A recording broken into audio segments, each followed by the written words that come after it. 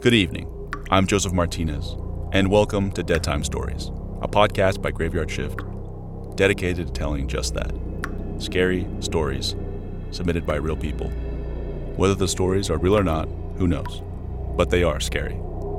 Tonight, our host, Deadhead, shares with you 6 tales. Now, please forgive me. I can take you no further, but your stories lie just ahead. Do be careful, though. Deadhead can be mercurial. I'll wait for you here. Godspeed.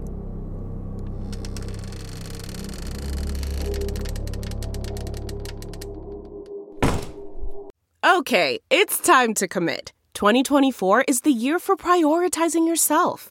Begin your new smile journey with Byte, and you could start seeing results in just 2 to 3 weeks. Just order your at-home impression kit today for only $14.95 at Byte.com.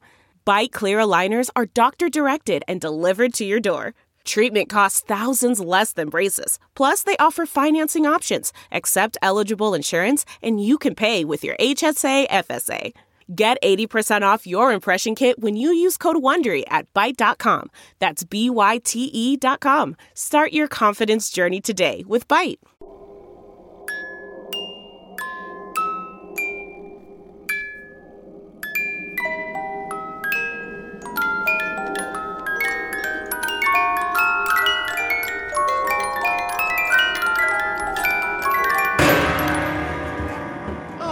Greetings, my little cadavers.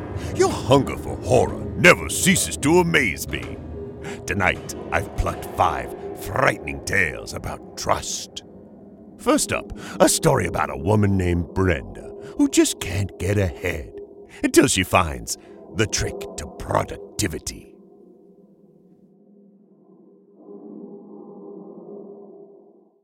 It feels like there's never enough time.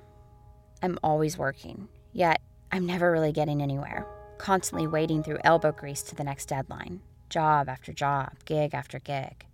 It takes so much to get ahead anymore. You know how it is. The grind was too much. I needed to work faster, or smarter maybe. Perhaps a trick or hack that would push me beyond what I'm capable of now. Something to make me more productive, make me superhuman. Coffee, Adderall, and late nights just weren't cutting it anymore.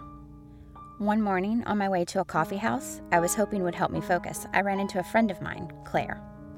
Another freelancer like me. Despite the fact that we both created our own schedules and choose when to work, we somehow never had time to see each other. We hugged and called up with the usual chit-chat. She was still seeing her girlfriend. I told her I was still avoiding dating like the plague. We both enjoyed the new superhero flick. Then our talk turned to work, like it always does. Even when we're trying to be social, we can't help but ponder unclimbable mountains. But this work chat was different. She wasn't griping the way I was, nor was she lamenting the lack of money. She was happy and about work. She was killing it lately and finally getting somewhere. I hated her for it, but I also pressed her for her secret to success. She just shrugged, so I pushed again. There had to be more to it. Finally, she looked over her shoulder, like she was making sure no one heard, and paused a moment. Finally, she handed me a piece of paper, leaned in, and whispered, "Try this." She looked over her shoulder again, like she'd seen someone she knew in the corner of her eyes, then turned back. "Working is the only way," she said before walking away in a rush. Scrawled on the paper were 6 words I didn't recognize. Was she messing with me? Was Claire okay? Her words said she was on top of the world, but her face said she was scared. After attempting to work at the coffee shop for a few unfruitful hours, I decided to see what the hell Claire had written on that paper. It looked like nonsense. I walked back home and tried searching for the words online. There were a few hits. One of the words was almost like the name of a bar in San Francisco that lets you throw axes while you drink beer. A dry cleaner in Tampa had a name that wasn't quite spelled the same as one of them. And the closest, an online store that sold stones and preached the power of mysticism. A spell? I never clicked a link faster in my life. Had Claire really gotten into this crystal healing bullshit? This couldn't possibly be how she was getting so much done. I thought about texting her, but honestly, I didn't know how to do it without being mean. Oh, Claire. Days later, my deadlines were creeping up. and it seemed every minute I spent trying to work, the less actually got done. So, despite my skepticism, I reached for Claire's note one more time. I'd finally tried texting her about the bizarre words, even calling, but there was no response. Maybe she was embarrassed. I would be. I certainly was, standing in a crystal healing store, lurking around a large hunk of purple quartz. What little I could find online explained that I was to say the words while clutching it. I wasn't going to buy one of these trinkets, so I thought I'd just try to sneak in a free spell without anyone noticing. As soon as the clerk stepped into the back to change the music playing, I reached out my hand and began to read. I read the words 3 times, trying to focus on productivity. That's what the stuff online said to do. By the time I reached the last word of the last refrain, ow! The lights went out. I felt a static shock in my fingertips touching the stone, and the paper in my other hand burst into flames. Then the lights came back on, and the clerk returned, apologizing for the blackout. She said she must have tripped the breaker somehow. In the corner of my eye, another customer stood there, likely as startled as I was. Without wasting another moment, I left the store, mortified. So did the other customer. I turned to them to ask if they had seen the same thing I did, but there was nobody there. No, someone was there in the corner of my eye, but when I tried to turn to them, there was nothing. I rushed home, cutting through alleys and parks, all the while being followed by something I couldn't see. Was it getting closer? If it was, why couldn't I see it? Finally, I got home and locked the doors. It was just me, yet I still felt it. I crawled into bed hoping to sleep it off, but the thing danced in the corners of my eyes, ever closer. So I closed them, but it lingered there too, staring at me with the back of my own eyelids. What the hell have you gotten me into, Claire? What is this thing? What am I supposed to... Work is the only way, I thought, jumping out of bed so fast you'd think I was a child on Christmas morning. I ran to my home office as unseen fingers reached for my skin. Work is the only way. I worked and worked and worked, burning the midnight oil until it felt like my eyes had melted out of their sockets. And finally, I felt safe again. No crooked fingers reached for me in the back of my mind, no beast growled horrors in my ear, and nothing watched me with anticipation from the corner of my eye. I was okay. I was so very tired. I woke up around midday, much later than I usually slept, but I needed it. I did so much the night before. I was so productive. Finally. But I quickly rubbed the dreams from my eyes. There was work to be done, and the thing had returned, closer again. I could feel it, see it, waiting in the corner of my eye, hoping I couldn't carry on. If I want to stay safe, work is the only way.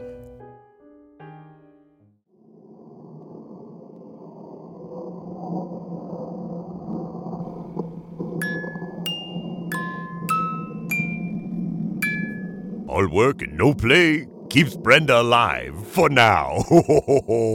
Let's play a game of our own cadavers and see who'll survive our first break.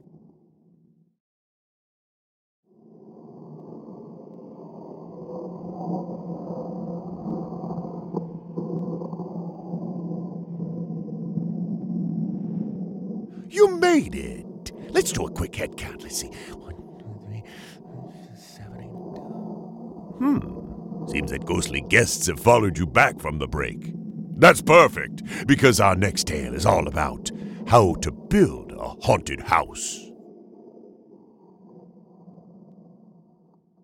They say bad houses are born, not made. But I, a woman of paranormal science, am determined to prove to everyone that it's possible.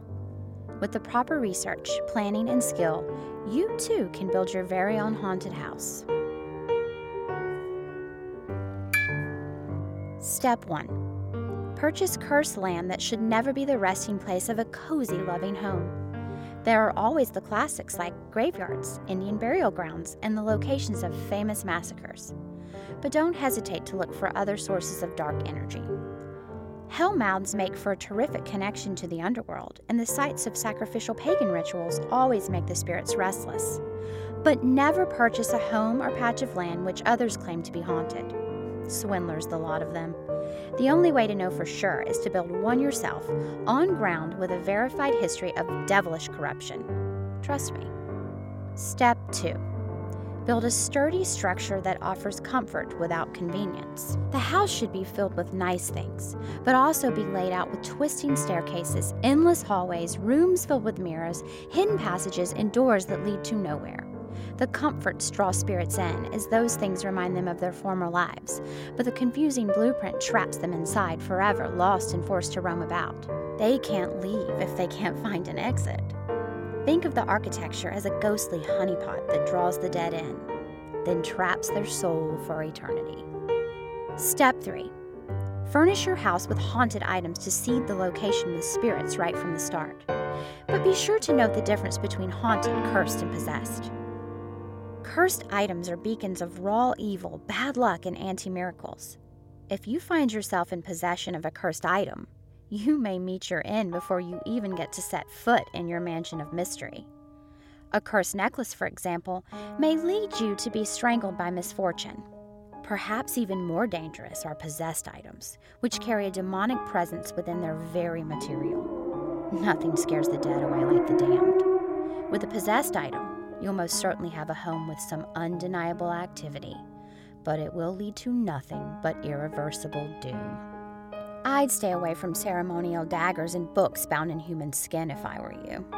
Haunted items, on the other hand, carry the triggerable soul remnants of someone who has passed on. This is exactly what you need. With a little psychic energy and an open casting call for those lost to the world of the living, you can draw out a ghost who's probably dying to have some company. In my house hangs the painting of a boy who cries every night, a sword that belongs to a soldier who still longs for honor, and a doll that a woman pretended was her dead daughter. A few items like this, and you're open for business. Step 4. Feed your house the psychic energy it needs to come to life. Everything in the spirit world feeds on psychic energy. It's the air of the underworld, so for your house to be able to breathe, you must provide it. Don't waste your time with ghost hunters or thrill seekers. Contact mediums, clairvoyants, fortune tellers, and anyone with the power to see beyond the normal world. Invite them over for a tour, host clubs, put on events, or even pay them to come stay the night if you have to. The more you get inside, the more your house will breathe. Soon it will have its own pulse that will beat on its own, pounding harder whenever a new vessel draws near. And while seances can seem like tacky affairs, open communication with the dead done by the right people can be the shot of adrenaline your home needs. I plan on attending one tonight. Last but not least, step 5. No haunted house would be complete without a murder. The more gruesome, the better. No need to worry about who does it, how it's handled, or who the victim is. All that matters is that it's brutal, excessive, and the victim isn't ready to die. The murder that occurred in this house happened last week, and I can assure you the victim was not ready to leave the mortal plane. So much left to do.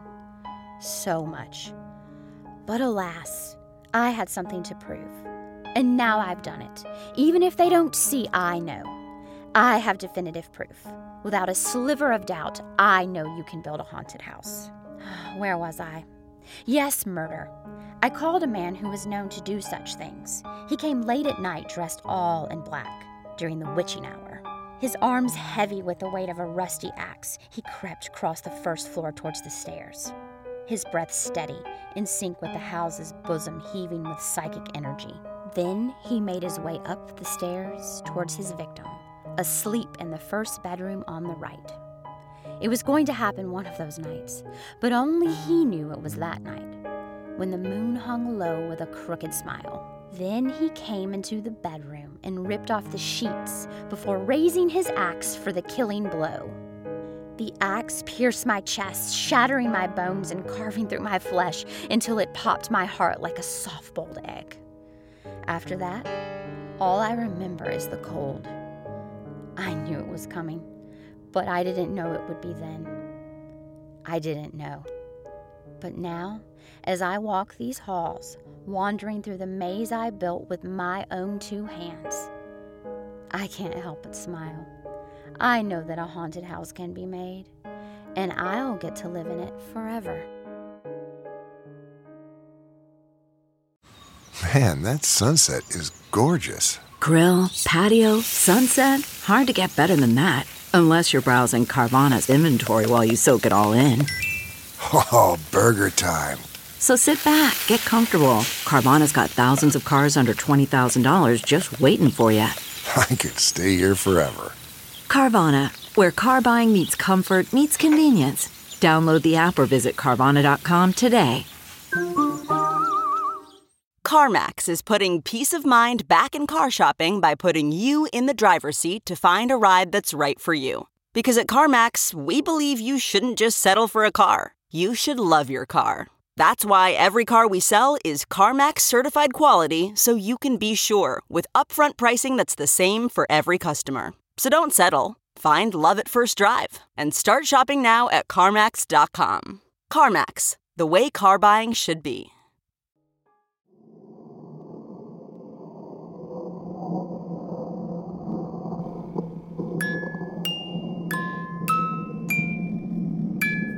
Mary, Mary, Mary, I do admire your commitment to your home haunt.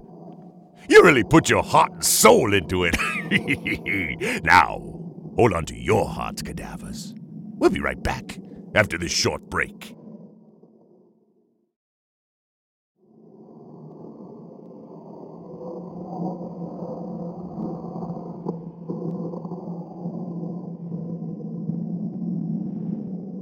I wonder how many of you cadavers are driving down a long, dark road as we speak. If you saw someone thumbing for a ride, would you pick them up? Find out what happens when you don't in a tale I call The Hitchhiker. It all started about 3 weeks ago. I was driving home from work. A last-minute meeting with my boss and our project manager had run on too long, and I was late for a date, a first date. I've been talking to this girl online every day for about a week, and things were going pretty well. I liked her a lot, and it seemed like she was into me, but now I was going to give a bad first impression. I just hate being late. So I pulled out of the employee lot, and I did it. As I cruised down the street toward the freeway on-ramp, I dug into my jacket pocket and pulled out my phone to check maps to see how long it would take me to get to the bar. It said about 20 minutes, but if I hurried, I knew I could get there in about 10. And only be a little late. I started texting her to explain I was going to be late when I almost hit them, inches away. Right in front of the on-ramp was a man. I think maybe a woman. I couldn't see their face. They were wearing baggy clothes and a deep hood. I rolled down my window to apologize, but they just stared at me. I apologized again. I'm so sorry. I didn't see you. I'm sorry. Are you all right? But nothing. They didn't yell back. They didn't talk. They didn't move. We sat there for what felt like minutes. No cars came, nothing happened. I could just hear the sound of traffic moseying along on the freeway above. All I could think was, who the hell was this? There was a homeless guy that usually begged for cash on this corner during the day, but this didn't look like him at all. The girl had sent me a text, letting me know she had arrived at the bar. I started getting impatient. I was already late, and I hadn't let her know yet, and I didn't want to be any later. Called out again, but they just stood there, blocking me. So I honked, then started to yell at them to move, but they didn't. They didn't do anything. Eventually, I threw it in the park and unbuckled my seatbelt. I had enough. I started to get out of the car when they finally started to move. Quickly. It was almost like they were gliding, approaching my passenger side, then around to the back passenger door where they knelt down out of view. They were doing something to my car. I could hear it. Like I thought they were keying the door or something, just loud scratching, you know? So I got all the way out of my car and started yelling at them to get lost. But when I rounded the front hood and my eyes finally adjusted from the bright lights, they were gone. I said whatever and got back into the car. I was super late now and didn't have time to figure out where they went. I sped off and got onto the freeway. A few moments later, I was hauling ass and weaving through traffic. It was my date. She was getting antsy and a little pissed. I pulled out my phone again to apologize and let her know I was on the way. But as I started to type out my message, I noticed a smell. It was rank and sour, like years of body odor battling with the stench of piss. It was so bad I started to gag. So I lowered the windows, all of them, hoping to air the car out. Then I saw something in the corner of my eye. Something pale and I looked up and I saw it. Behind me, in my rearview mirror, I could see the hooded person I had almost run over, sitting in the back passenger seat. They were reaching out for me. Their long, bony fingers snatched the phone out of my hand, then quickly tossed it out the window. I slammed on the brakes and pulled over onto the shoulder. I turned around and there was nothing. No person, no bony hand, nothing. I checked the mirror again and nothing. The smell was gone too. By the time I finally reached the bar, my date was nowhere to be found. Made perfect sense. I was 30 minutes late and I had no phone. I could try and message her from my laptop, but the damage had been done. So I got back in my car and started to head home. Decided to get some fast food on the way, ordered my sad meal, pulled out of the drive-thru, so on and so forth. Well, while I was driving, I pulled out my Junior Bacon cheese and began unwrapping it. Then I started to smell it again. The putrid odor had returned. I looked up at my rearview mirror and sure enough, there it was again, reaching for it once more. But this time, I was prepared and no longer on a busy freeway, so I tossed my burger back in the bag, prepared to grab a fairly large pocket knife out of the center console, but then I turned to face it. The thing was already gone. The smell too. When I got home later, I pulled into my garage and began a thorough check of my car while I ate my dinner. I couldn't find anything except some scratches on the rear passenger door. Looked like a design of some kind, like a fancy letter or something. I don't know. I didn't recognize it. I tried buffing it out, but the scratches were deep through the paint and into the metal. A few days later, I took my car to the shop and got the paint looking like new again. But it didn't help. Still, when I'm driving, I'll smell that thing from time to time. The piss and BO assaulting my senses. Sometimes I'll even catch a glimpse of it in the mirror. Dark hood, bony hands reaching for me. It makes my long commutes unpleasant, and I'm having trouble sleeping because I can't stop picturing it when I lie down at night. I roll on my side and imagine it slowly reaching for me from the other side of the bed. I know it's not there, but I think it just might be time to sell my car. Maybe I'll trade it in, get something electric, something less, I don't know, disturbing. I just can't deal with it anymore.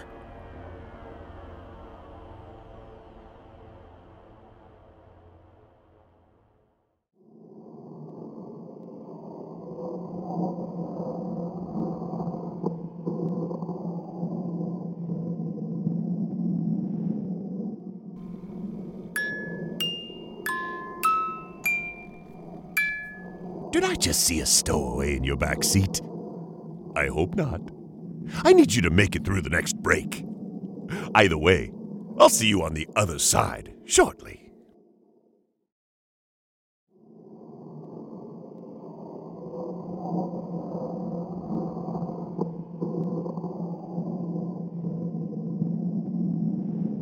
Welcome to the other side, cadavers. You've earned yourself another tale. This one follows a man in search of a rare object in a story I call The Collector. Some people think that collecting toys is for children, but I can assure you, it is not.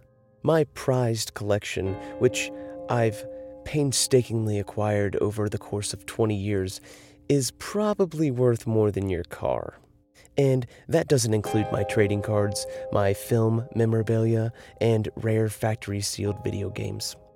It's been hard to date women. My apartment is currently overflowing with my collection, and my parents still think I'm wasting my money. But when I finally offload this stuff, I'll be living like a king. I think what excites me the most about collecting is the hunt itself. Finding that missing piece to complete a set is like discovering a lost civilization. It takes countless hours of research, stern determination, and a healthy dose of luck. I've traveled thousands of miles, endlessly haggled, and given up my personal well-being, all to nab the goodies. There's no rush quite like discovery, friends. I had been searching for a particular figure for years. It was part of a once popular line, but there were some special qualities that made it a true diamond in the rough. First, they only made about 1,000 of them. Now, that's not very many when it comes to toys. Second, it was a convention exclusive. You could only get it at particular cons years back. Third, I was after one of those 8 misprinted versions of the figure. Then, to make it even more difficult, 5 out of those 8 were accounted for, being held by some other prominent collectors in my circle. So, if I took into account the law of unknowing, meaning a percentage of those probably belong to young children or adults who don't know what they have, I was essentially looking for a single piece. But happenstance finally struck one afternoon when I received a message online. A new user on a collector forum I frequented mentioned a piece that sounded similar to what I was looking for. Without any hesitation, I jumped into my car and raced out to the countryside where they lived. Within a couple hours, I was driving in a small town I had only driven through before. I was searching for a quaint coffee shop to meet them. The seller, who turned out to be an elderly woman, told me that she had acquired the toy from a garage sale. It had previously belonged to a local teenager that had drowned. He had been drinking by the river with his friends when one jokingly pushed him in. He had hit his head, and that was that. She thought it was odd that the toy was still in a box, so she did a web search and she saw $signs. But she didn't have it with her. She wanted to see if I was serious about purchasing it first, and at a price that she, of course, wanted. I was. As the sun started to set, I followed her old pickup to a farmhouse about 20 minutes away. My palms were sweaty with excitement. When we arrived, she asked me to kindly take off my shoes and come inside. She poured me a glass of fresh lemonade, and then negotiations began. A man entered the room. It was her son, and she introduced us. He seemed awkward, didn't say much, so I let him be and went back to haggling while he watched off to the side. Finally, I blurted out a number I was hoping I'd never reach, and she looked at her son and then said, "Is that good enough? Will he do?" I figured he was worried that I was going to scam the old lady, so I explained to him that my offer was a great price and that I was determined to complete my collection. After a long, awkward pause, he just looked at his mother and nodded. Then he left the room through the door he came in. "Go on," the woman said. "He wants to show you his collection." Suddenly, it all made sense. Her son was a collector too, so of course he wanted to make sure that they got a good deal. So I did as she said. I opened the door and I started walking down the stairs into the basement, getting more and more excited with every step. But when I got down there, it wasn't what I expected. Instead of shelves lined with collectibles or boxes of toys stacked up high, it was jars. Piles and piles of jars filled with dirt. I stopped at the last stair, and he was on the other side of the basement fiddling with some sort of equipment. I asked him where the figure was, and he just kept tinkering with whatever it was. I was getting impatient, so I asked again, this time a little less politely. "Well, where is it?" Still nothing. Above me, I could hear the footsteps of the mother on the hardwood floor. They were echoing through the open door up the stairs. Something felt wrong. I looked back up and thought about leaving, but then he finally spoke. He said, "I've never met another collector before. It's perfect." Flames erupted in a large cast iron oven across the room. I could feel the blast of heat washing over my face, and I quickly began to sweat. "Perfect for what?" I asked. Before he could answer, it hit me. The jars. they're not filled with dirt. I immediately turned around and ran up the stairs, and I could see the mother approaching the door.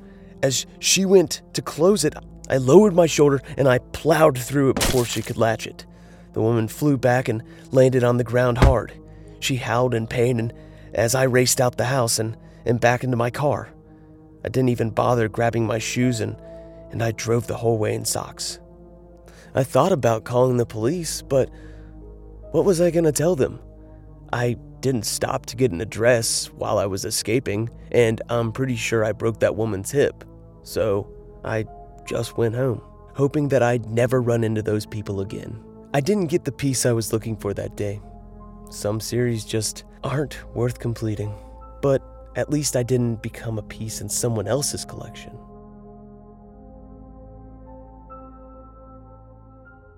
Delve into the shadows of the mind with Sleeping Dogs, a gripping murder mystery starring Academy Award winner Russell Crowe. Now available on digital. Crowe portrays an ex-homicide detective unraveling a brutal murder he can't recall. Uncovering secrets from his past, he learns a chilling truth. It's best to let sleeping dogs lie. Visit sleepingdogsmovie.com/Wondery to watch Sleeping Dogs, now on digital. That's sleepingdogsmovie.com/Wondery.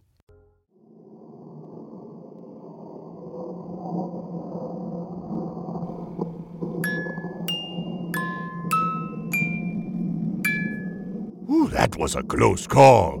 Daryl nearly found himself in a pickle. A pickle jaw, that is. Don't get sour just yet, cadavers.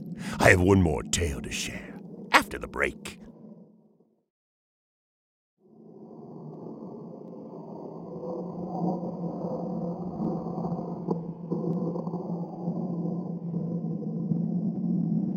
On to our final story of the night. I'm sure you cadavers will find this one rather sweet. I call it Saturday morning cartoons. Detective Roberta Carlisle, Spring Creek PD, March 3rd, 2005. Received a tip email yesterday from a colleague, a friend, in Ridgecrest, with information that may pertain to our current investigation of the Gutierrez kid. Striking similarities, the same imaginary friend, the time frame, almost all of it. We've made no progress over the last 3 days, so this might be the break we need. Requested the case files, should have them by tomorrow morning. Thinking barbecue for dinner. Detective Roberta Carlisle, SCPD, March 4th, 2005. Received the case files this morning and have been poring over the documents. There are recordings, photos, email transcripts, what have you. Just as I was afraid of, everything lines up. Here are the facts. About 10 years ago, a boy named Matthew Benson went missing around Ridgecrest the same way our kid did. Only lead they had were some recordings from Matthew's sessions with his therapist, Dr. Jerome Larkin. Matthew claimed he was being visited by a dog man on a regular basis and being given cereal like in a bowl, as long as Matthew promised not to tell anyone. Very similar to our case. Playing tape A003. Matthew, who is your imaginary friend? He's just a friend. It's a he. Are you sure? No, Matthew is nodding. What's his name? Matthew? Does he have a name? Your friend doesn't have a name? Are you not supposed to say? Is he a secret friend? It's just pretend. It's fun to pretend, isn't it?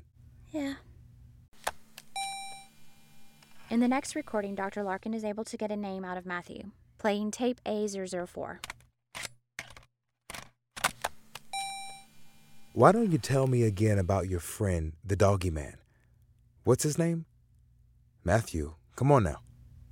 Tasty. His name is Tasty. No, Matthew is nodding yes. And when did you meet Tasty for the first time? Go on, it's okay. Tasty won't mind you talking about him, I promise. I watch cartoons and play, and I seen him outside in the backyard. What does Tasty look like? He's tall, with a doggy head, and one of those, it has no arms. A vest? Yeah. He was out there with cereal and waved at me. He went like this for me to come here, so I went out there. Then what happened? He jumped and danced and sing songs. Then he gave me some cereal. He goes, "Roof, roof, tasty bites. They're doggone good." Like a fun cartoon guy. Sounds fun. How often does he give you these tasty bites? Don't worry, you won't get in trouble. A lot. Okay. Matthew, do you always eat the cereal? Do you? Yeah, I hide the bowls and spoons in the sandbox. I see. Matthew, is Tasty here right now? He told me to keep it a secret. He's not here then? No. Good. He says I'm special. He says I can do anything if I try hard enough. Well, you are special, Matthew. Clearly some sort of predator was targeting Matthew, using sugar cereal as bait. Other recordings from Larkin have Matthew saying Tasty the dog wants him to go on an adventure and follow him to a place where he can eat as much cereal as he wants. 2 days later, after the last recording, Matthew went missing. Roberta Carlisle, SCPD, March 5th. After questioning kids at the elementary school Manuel Gutierrez attended, we have, well, I won't call it a breakthrough. I'll just tell it like it happened.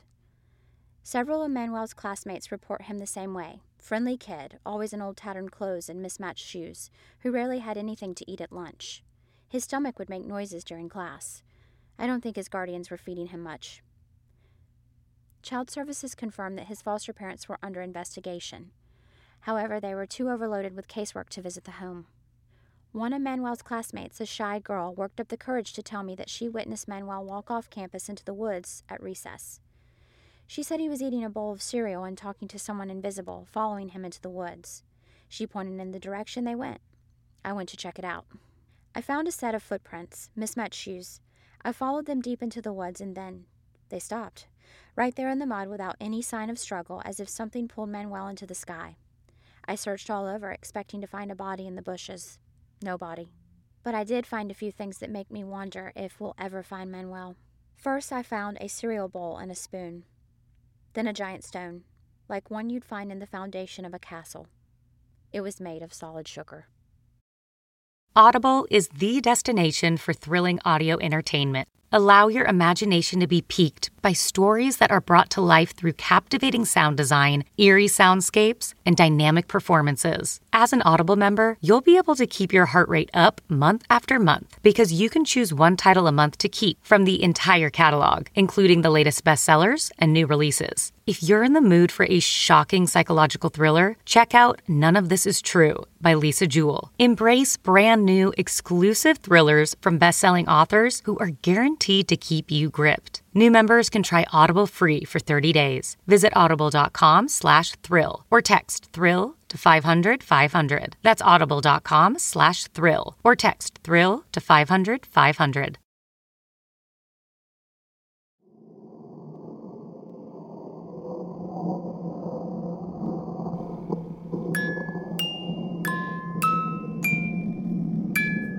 I hope you enjoyed our 5 Tales of Trust. And do come visit me again soon. We have many more short, scary stories to share. Sweet dreams, my little cadavers.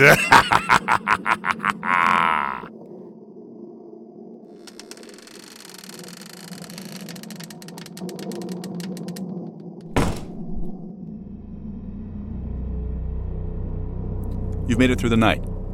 Congrats. Let's get going before that changes.